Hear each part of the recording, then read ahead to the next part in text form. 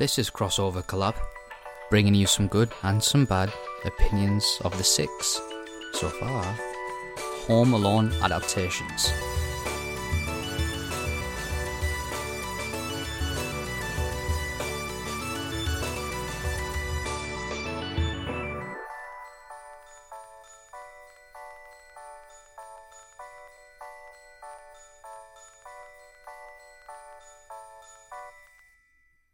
This is Crossover Collab, and we are going to discuss Home Alone when we're not home alone. Yeah, can't relate. Bad meme. Well, I'm not. You might hear a lot of noise in the background, so that's just my cool, quirky way of saying sorry for all the stuff in the background. But we had some ups and downs watching definitely the first 5 and then reading on the 6th Home Alone film. There's some good ones and there's some terrible ones. Well, there's 2 good ones, and then all the rest are like trying to compete for which one is the worst. Yeah. Like every new one manages to top the horrors of the previous one. That's true. I mean, we could just skip the first 2 and just get all cynical and start no. The The first 2 are the reason why the others are bad. Is like that's true. The concept is executed well in 1 and 2. So yeah, completely. They are the cornerstone of the entire franchise. And wait, I said 6. Technically, there's 7. Is there not? Wait, so there's 1 through 4, The Holiday Heist, and Home Sweet Home Alone. Yeah. Well, there 7. was also the cancelled straight-to-TV miniseries thing. Yeah. But this is 6 Home Alone films in the 12 days of collab. So right. So we don't want to ruin that number. Yeah. So we will alter it. It's not canon. It's legends. Yeah, exactly. So, all right. Well, I mean, let's just start with the first one. We both love it. We've done a whole other classic podcast on it, of course. Yeah, right. If you guys can scroll that far, you can dig up, our opinions from last year, see if they've changed at all. Yeah, completely. And it's that I actually haven't watched it this year.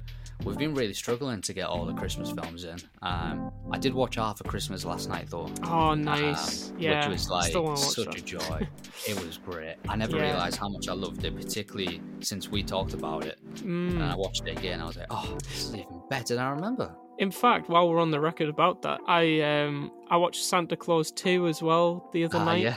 And nice. It was so amazing. Like, it was great to watch something that I'd seen when I was maybe 3 or 4 the only other time, and to finally all these like really vivid images and sounds that I'd remembered and been locked away in my unconscious, for like nearly 20 years, and for it to suddenly all come rushing back, and now for it to finally make sense, like those images were now connected and formed a story. So yeah, it was really good. Loved that film. Yeah, it's so good. So I can't even remember where we came from, but like basically, the Christmas Home Alone films. Yeah, right. But Home Alone in itself is just one of those absolute classics. Like I said, we've had our opinions on it. I doubt my opinions I've changed at all since last time we talked about it. I don't change my opinion. Well, I don't watch it that much, rather, should I say.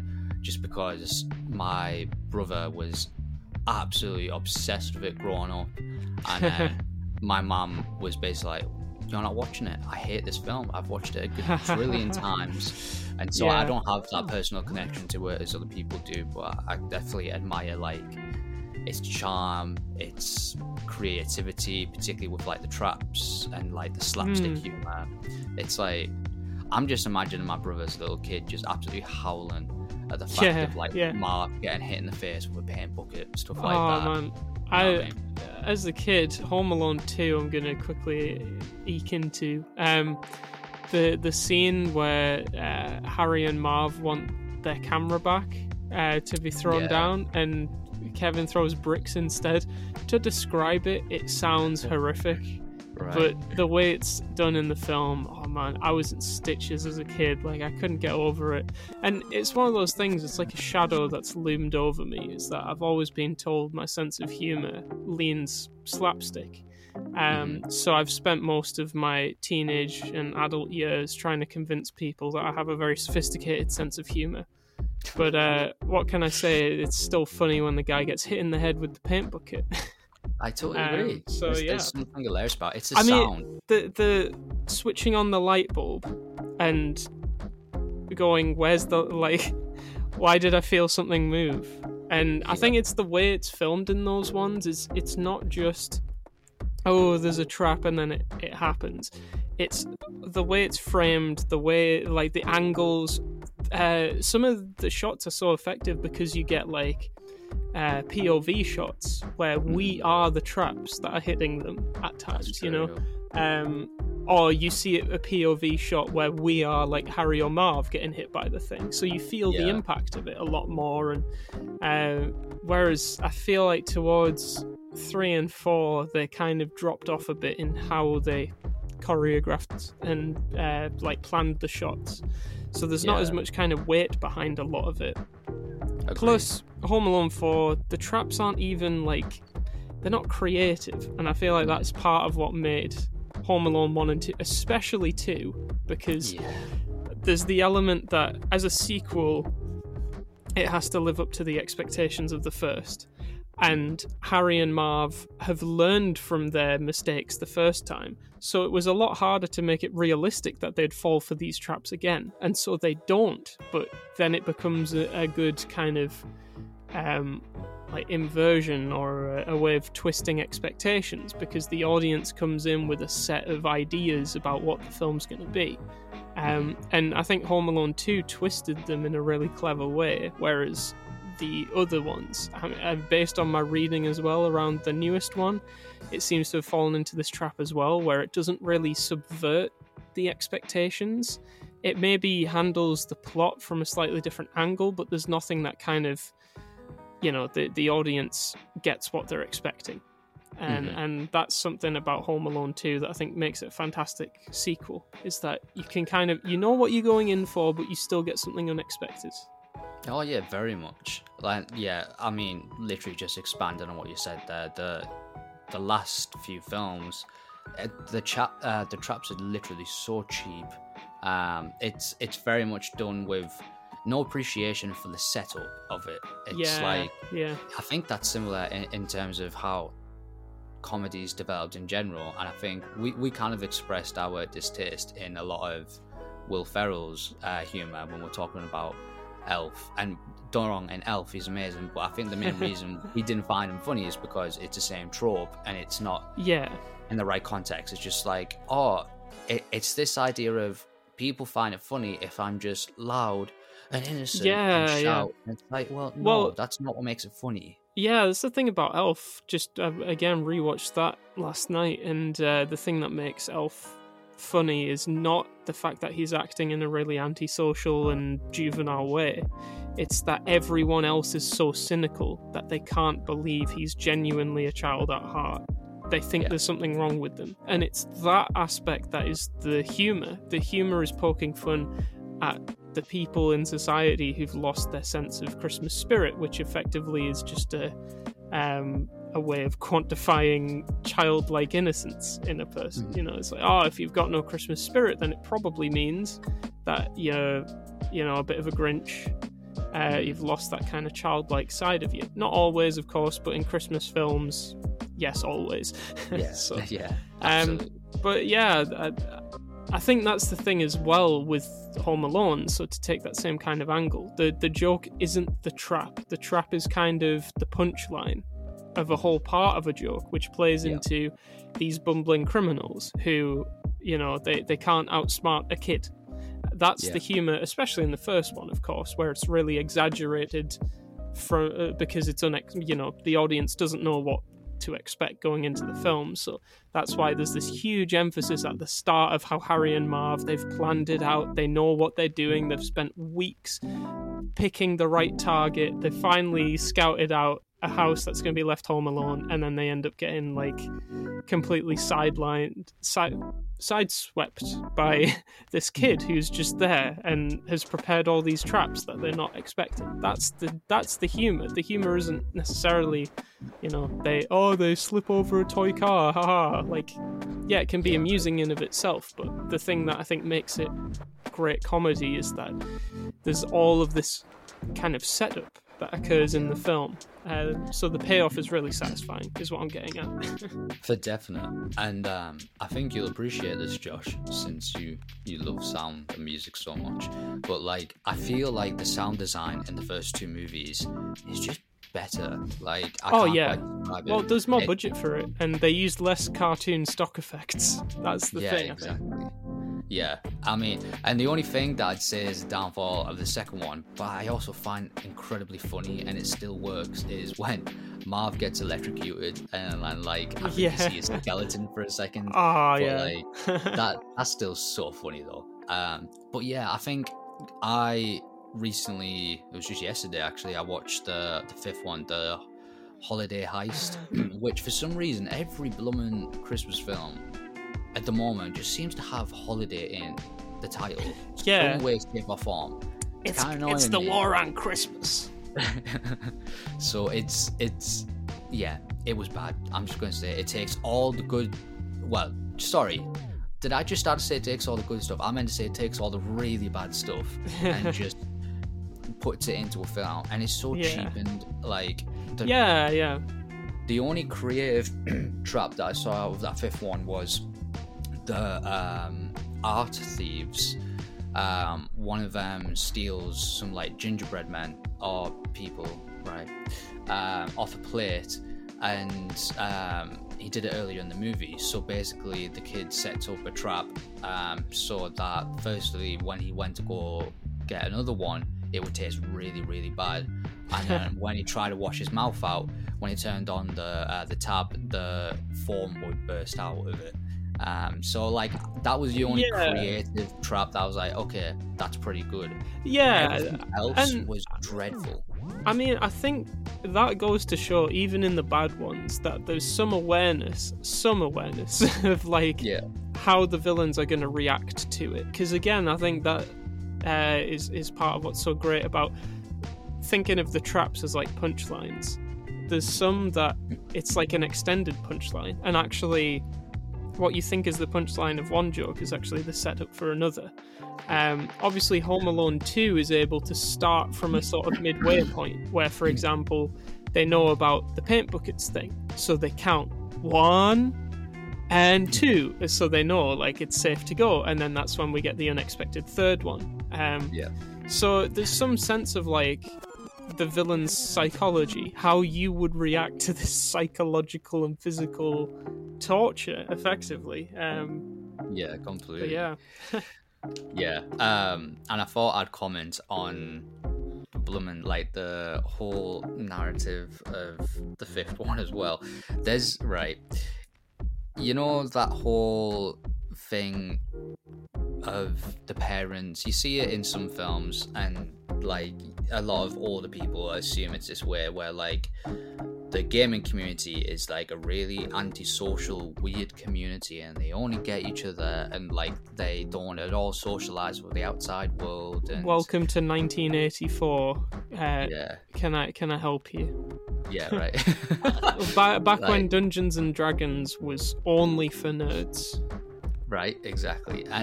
And I think we both as gamers are like, well, nah, like it was a meme, to be honest. I mean, I am antisocial and awkward, but it's not because I'm a gamer, or I'm not a gamer because I'm antisocial and awkward. The two things just happen to coincide. Exactly right. It's just you enjoy games. I used to be an antisocial. I'm somewhat social now, and I still absolutely adore my games more than ever. So us both coming from that kind of perspective, but like, it was such a bad representation of games in general. Yeah. Like, the tropes of boss fights, online gaming, and Captain Kill and all that stuff. It was just... Well, it's like that one bit in Elf, actually. It's my least favourite line, but also one of the most memorable ones as a result.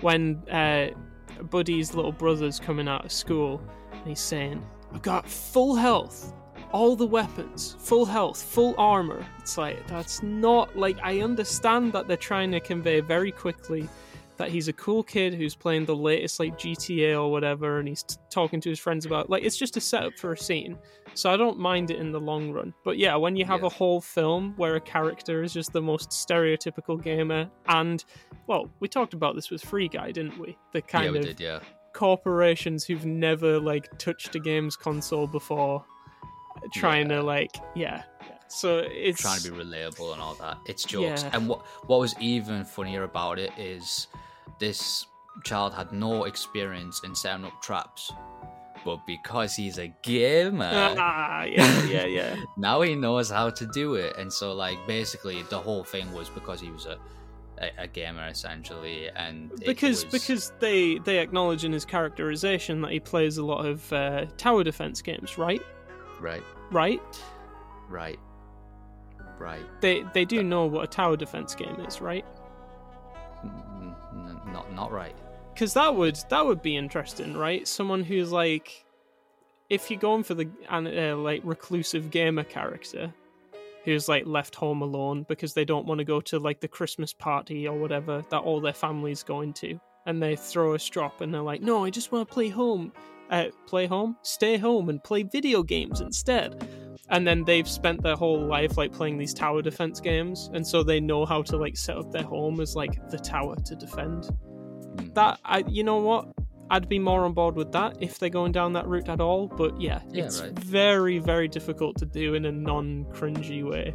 Yeah, that's the thing. It's like, it's not that far away from like even online game thing. Like, I got it and I'd see what they were going for, but I was like, this is a meme, this is jokes. And also, just point out, he's not even Home Alone in Home Alone. I mean, technically, he's with his sister, right, for Home Alone, the holiday heist. I mean, she's in the basement, so technically you could be like, oh, he has to do it by himself, which I'm like, pass. The whole idea of, because again, like, I know we've fixated a lot on the traps, and I feel like we did this last time as well, but one thing that I think is really key about Home Alone is that, like, as I say, these are punchlines to setups, and of course it's only half of the film. The majority of the importance of the film is in that character growth, the idea that, like, particularly with Kevin, how when he's initially, you know, he's got that kind of juvenile, childish, because he's a kid, way of dealing with, oh yeah, I'm on my own, I can do whatever I want, you know, and then he slowly realizes the importance of responsibility and relationship, and he understands that being alone at Christmas is actually terrible.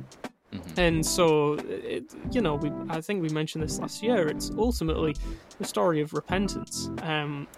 Like a lot of good Christmas films are, to be honest. Like, someone realizes that what they selfishly wanted to get out of the holiday isn't as good as what they get out of the holiday if they go into it selflessly, you know? Which, you know, I could learn.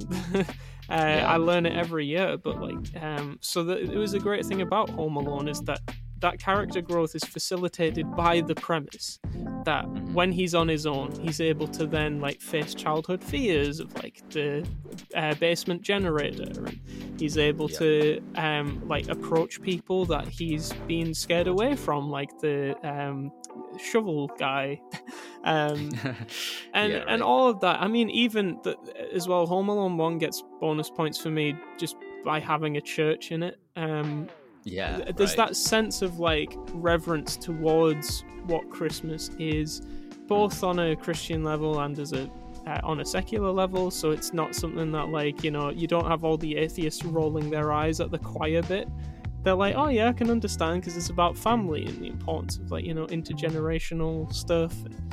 So yeah, whereas I think even like Home Alone 3, I don't think is a particularly bad offender. It's just that there isn't as much heart to it, and I get they were going for, like, that was when they started going for different concepts, and then when that didn't work, they were like, oh, let's just make all of them, like, somehow related to Kevin, because Kevin is the thing that they liked rather than the heart and soul of the film. Yeah, I know. It's which like is, they missed all the points. Yeah, it's my least favorite thing about, like, forcing franchises, is that the trappings are the same, but the actual soul is not. And that's the bit, like, you can change the trappings, but if the soul is destroyed, I mean, we've talked about this before with the Netflix stuff, you know, a franchise unto itself. But yeah, so even with Home Alone 3, you could feel there was that drop down of, like, the same stuff was happening, the same kind of shenanigans, but the why behind it wasn't so important in that film, I don't think. No, definitely not. I think people really missed the whole point of it. And I mean, we were almost even guilty of falling into that trap of just talking about, like, the actual traps and the ends of the film instead of talking about, like, the soul of it. But we ended up talking about that, so that's good. But I feel like, people get too obsessed with that bit, like, oh, them getting hurt equals haha. Because money. It misses as well why, like, he only does that after he's had the character development to realize that, like, he even wants to defend his family's home. It's only after he misses his family that he's forced to, like, prepare the traps and so on. And the same thing happens in Home Alone 2. Like, there's the character growth happens first. Like, he spends his time in New York, he has fun, he does all the things that a kid would do if they had their dad's credit card and they were in New York. So he does that for, like, the first half of the film, but then he slowly he realizes about the toy store and Duncan's donation to the hospital, and it's when he's like, you know, that's when he creates the traps. That's when he, you know, does all that. That's when the punchline happens, is my point. Like, you can't just which again is my main gripe with a lot of those Netflix films we looked at, is that they're all payoff and no setup. You can't pay off something you haven't set up in a film. Well, in any story, really, there's this huge tie between you as the writer have to put in the work to then get the audience to find that catharsis at the end. They're willing to suspend their disbelief, but they're not willing to be told by the film what they should be feeling when the film has made no effort to make them feel that way. Yeah, completely. That's the thing. That's super accurate, and that's exactly how I felt watching those kind of films. And that's what I love about the second Home Alone film, how they round it off with Kevin's friend, the homeless woman, and the idea of giving that ornament to her, like the dove, is it? Yeah. Like, that's a precious moment. See, that feels very similar to, as you described, the church scene from the first film. It's very much that sense of reverence, the idea of it. That's mainly what it's about. It's above all of these gift things and the selfishness, but it's very much about having others around and giving to others. It rounds off as a beautiful story. I think that's the point. Once again, the soul is intact in both of those stories, and that's why they're the classics. And as you said, we move on into more, let's experiment with the tropes. Colour by numbers, really. Like, yeah, they literally have the outline and they're just filling it in differently. Yeah, it's a shame. I mean, to Home Alone 4's credit, they at least try to have... I mean, first off, the suspension of disbelief is kicked out of the window when they try and tell us that weird kid is Kevin McAllister and his dad is, like, remarried and stuff. That was really, really weird premise, and I don't even know how it's supposed to fit in with the original because it was made so far afterwards and all of that. But anywho, ignoring all of those obvious misalignments, they at least have some kind of thing about how he doesn't want to spend Christmas over here with his stepmom because, you know, he just doesn't want to accept that he thinks she's like an evil stepmother kind of thing, and the film kind of, you know, endears us to that, and how cute. But again, it was just weak and lackluster, and I don't know how much of that was just because they didn't film it. Like, I think they filmed it in South Africa or something, so no snow, no like festivities. It's a house in the middle of nowhere. You know, it was one that I feel like could have very easily not been set at Christmas, and you wouldn't be able, like, they could make it the same film effectively. Right. It was very forced that it was Christmas time, that all this kind of catharsis was happening. So yeah, in terms of the plot, like, I can at least understand they tried to have some kind of family-based conflict around it, but again, it just was poorly acted and poorly executed, so I wasn't convinced by it, and it's not as memorable. Whereas, you know, thinking of how much Home Alone 1 and 2 explore the depth of both Kevin's state and then also his family's state of mind, and how they each grow and how they deal with what's happened, and particularly Kevin's mum, of course, how she's dealing with the guilt of having left behind her son. And of course, as a coming of age story, it's a great way of showing like how parents feel when their child has to fend for themselves for the first time. So, you know, so much loaded into it. It's done in a really mature way, and as you mentioned with the bird lady, and as we've talked about with the snow shovel guy, I still don't know, I can't remember their names, I'm so sorry.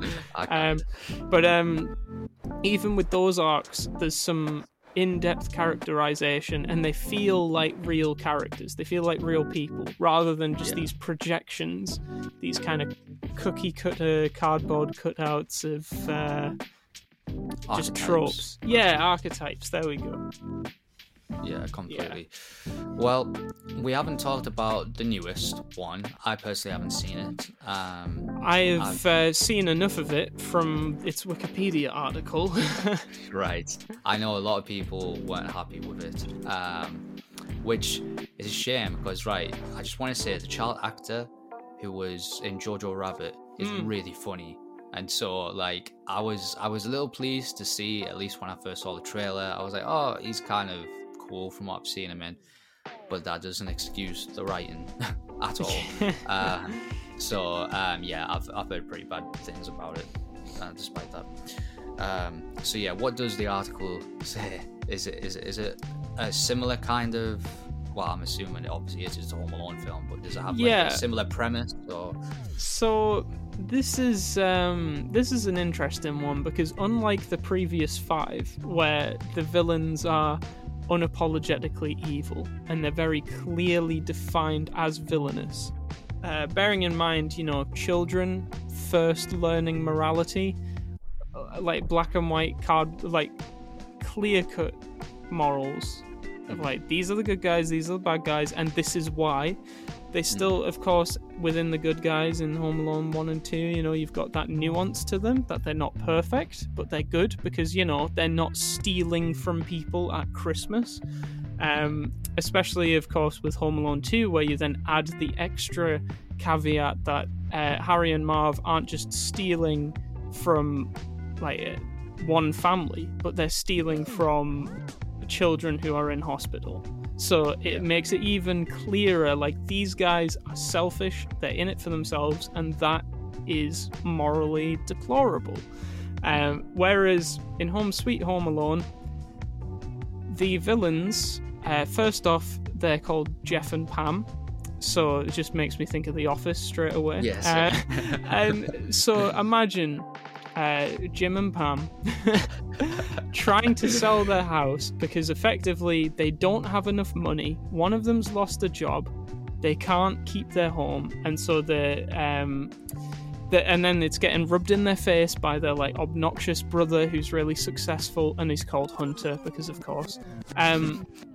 So effectively the kid is quite tangential to the plot, really, because it sets up this couple as being like hard done by, and that they're like in danger of losing their house.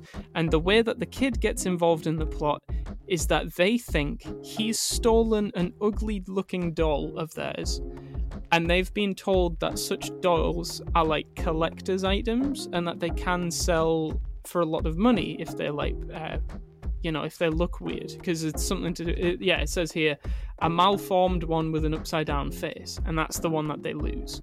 Right.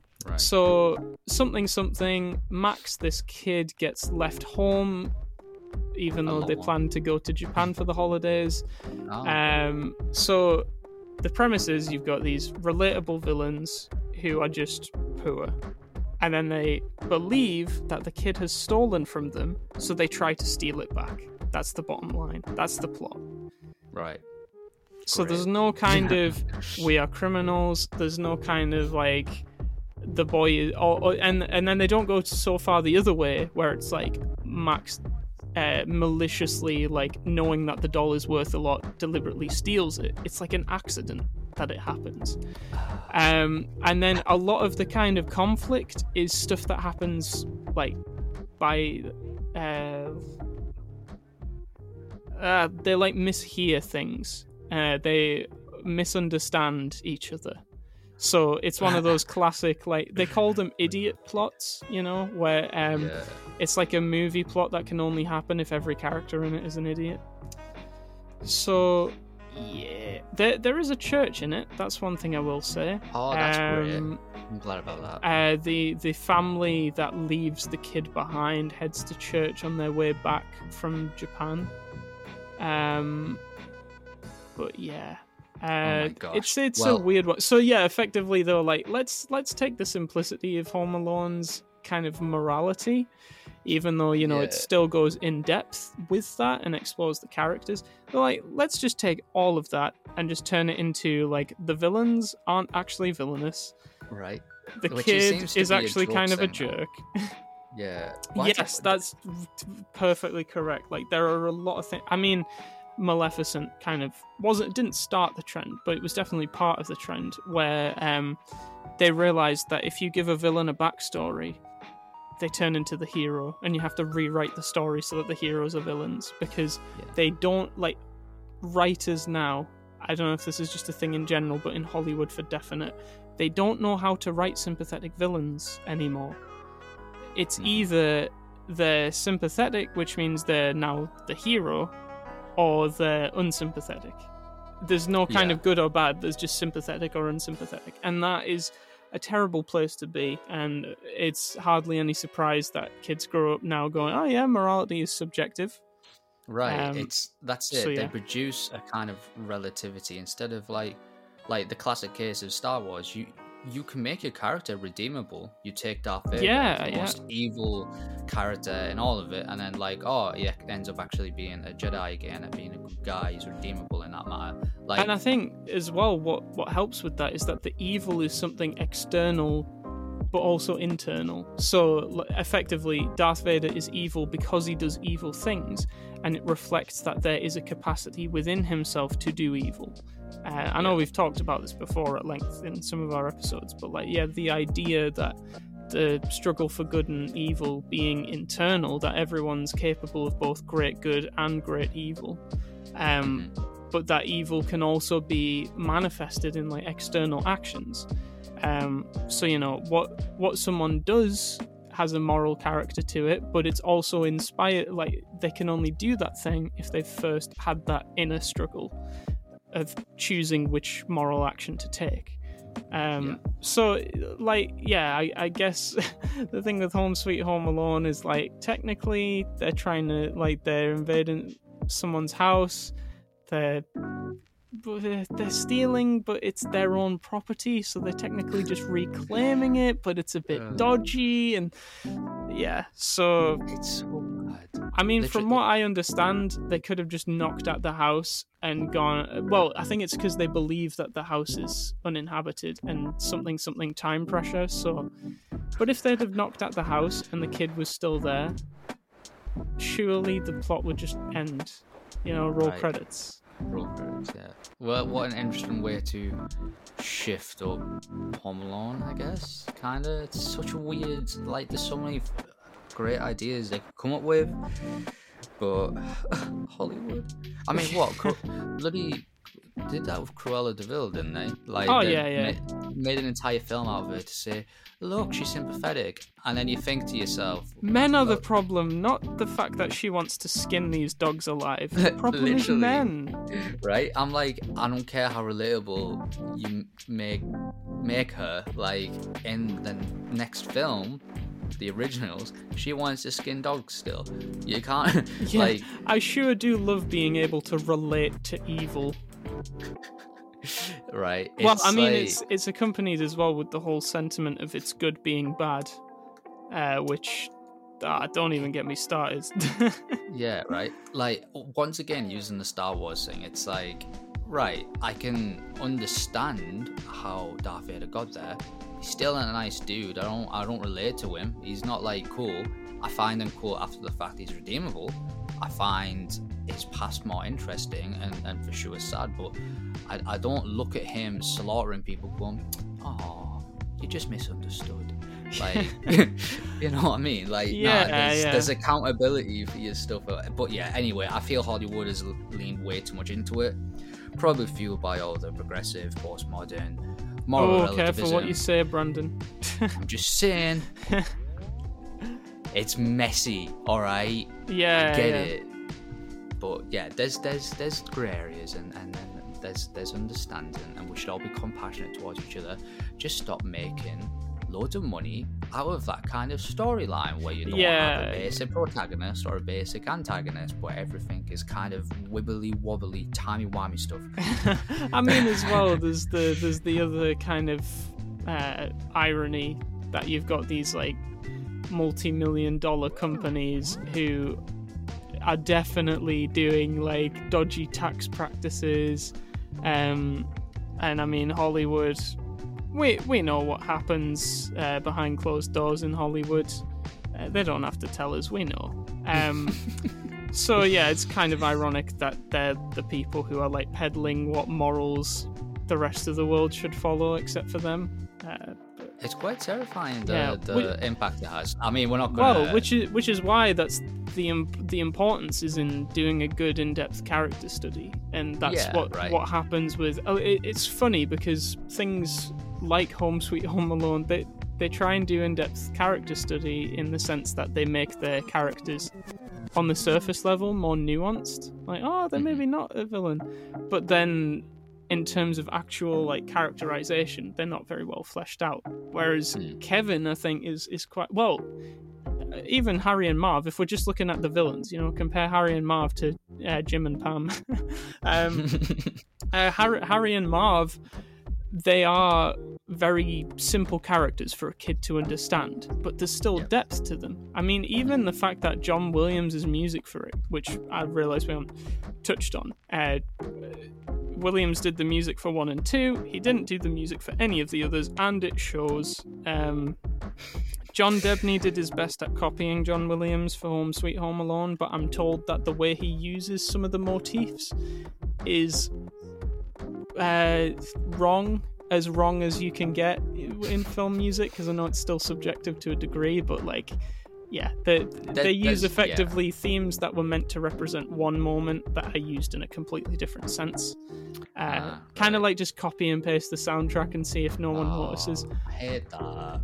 But anyway, to get back to the Harry and Marv thing, because I realise I've sidetracked like a million times in this episode. Harry and Marv are represented by a flute and a tuba, respectively. And they both play like the same melody at the same time, but it's two instruments with very different ranges. Like they're at the extremes of the orchestra, to show that they're both the same in the sense that they're robbers, they're villains, but they're very different personalities. One of them is the kind of composed one and the short one, and then you've got the tall, bumbling idiot, And those two personalities rub against each other. You can see this complexity that they're working together because they've worked together, but they don't like each other, per se. There's the idea of, well, which one's in charge, Home Alone 4 ruins that. So, yeah, even though they're simple characters, they're still handled with complexity. There's some depth to them.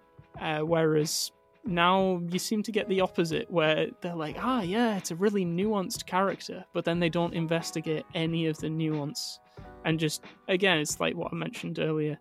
They just tell the audience, oh yeah, this is a really complicated character, and then they don't make the character complicated. That's the main thing, and I feel it'll be nice to like really clarify and possibly end on this, which is like, we're not saying that this stuff's like wrong or bad, like the traps or stuff like that are wrong, or that we're saying that to have nuanced characters are wrong. It's just there's a right and wrong way to execute them, and to actually have them there, as opposed to just being there for the sake of being there. You know, it doesn't serve the narrative, as we've mentioned so many times, and I feel like that's where everything falls flat. And so we just return to the first two and glorify them. They're not 100%, all right. And I think with this, we need to at least check their Rotten Tomato or Tomato score, although that is also not necessarily an objective score either. But what, at least, well, I'm checking Home Alone 2 first. Home Alone 2, what? Nah, it's only 35%. On audience score or the like critic score? Oh yeah. So yeah, 35 on the actual like tomato meter and 61% on audience score, which I am surprised at. Yeah, I know. I talk about it like it's a perfect sequel, but it's people not perfect, by all in means. fact, you know what? Let's to offset some of the stuff. You know, we've been quite critical of the later ones, but let's see what they thought about for. Also, I've just seen they are doing showings of Home Alone 2 in the cinema, but all of them, I think, are in like places where I'm not, such as Leeds. Oh, that's sad. While I'm home, what a time to come home. Well, I guess if I was Home Alone, like in Leeds, then it would be good to see Home Alone in the cinema. But anyway, right, I'm disgusted. Tomatoes. I just typed in Home Alone to like bring up the Rotten Tomatoes thing, and its initial thing that came up was Home Sweet Home Alone, as if that's what I'm looking for. Because what is new is always better, in the words of Barney Stinson from How I Met Your Mother. New is always better. Ah, yes, I see. Oh, okay. So I'm just looking at some of the critic reviews. These are just summaries, but the ones that didn't like it include things like it wasn't as believable, it was a lot more violent, and that Kevin seems a lot meaner because, having been removed from his home, he's not defending his home, so you could argue that it's a lot crueler. People see it as a parody of the first film, reminding us why we enjoyed it without being able to duplicate its appeal. Its portrait of urban America is ridiculously romanticized. Well, yeah, that's true. I'll give you that. Nasty and cartoonish. I mean, yeah, of course. We're not even going to mention Donald Trump appearing in Home Alone 2. Oh, please don't. I think that's why it's become more of a meme, and why people love it more. Do you know what it's like? It's like people hated Star Wars prequels until the sequels came out, and then do you know what? Let's cling to these babies because they're precious. Totally. Like, so I think it's the same thing. I think at the time these reviews were only in the context of seeing the first one to be like, oh, like compared and there's a sequel, I automatically have to give it a slightly worse reviews, unless you're like Shrek 2, which is just a way better sequel. But like, I think with that they're like, oh. But now that we've had all of these not so good sequels, cling to Home Alone 2. It's precious. Yeah, it's not perfect, but it's good.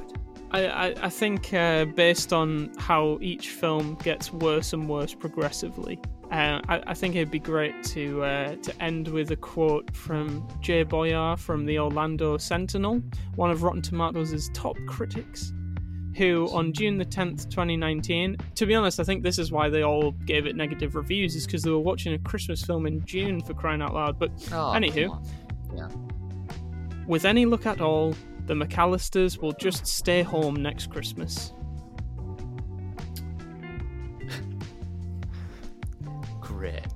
I love Good reviews like that. They just manage to capture so much while saying so little. Like, you immediately know everything that they found wrong with that film. Yeah, instantly. So, all right, I get the point. But yeah, that's my sincere hope. You know, like, people were hoping for Kevin to come back as an adult. It's like, you don't really want to see that. What you really want to see is just Home Alone. So just watch Home Alone again. We don't need Home Alone 10. Like, what happened to Kevin McAllister's great granddaughter?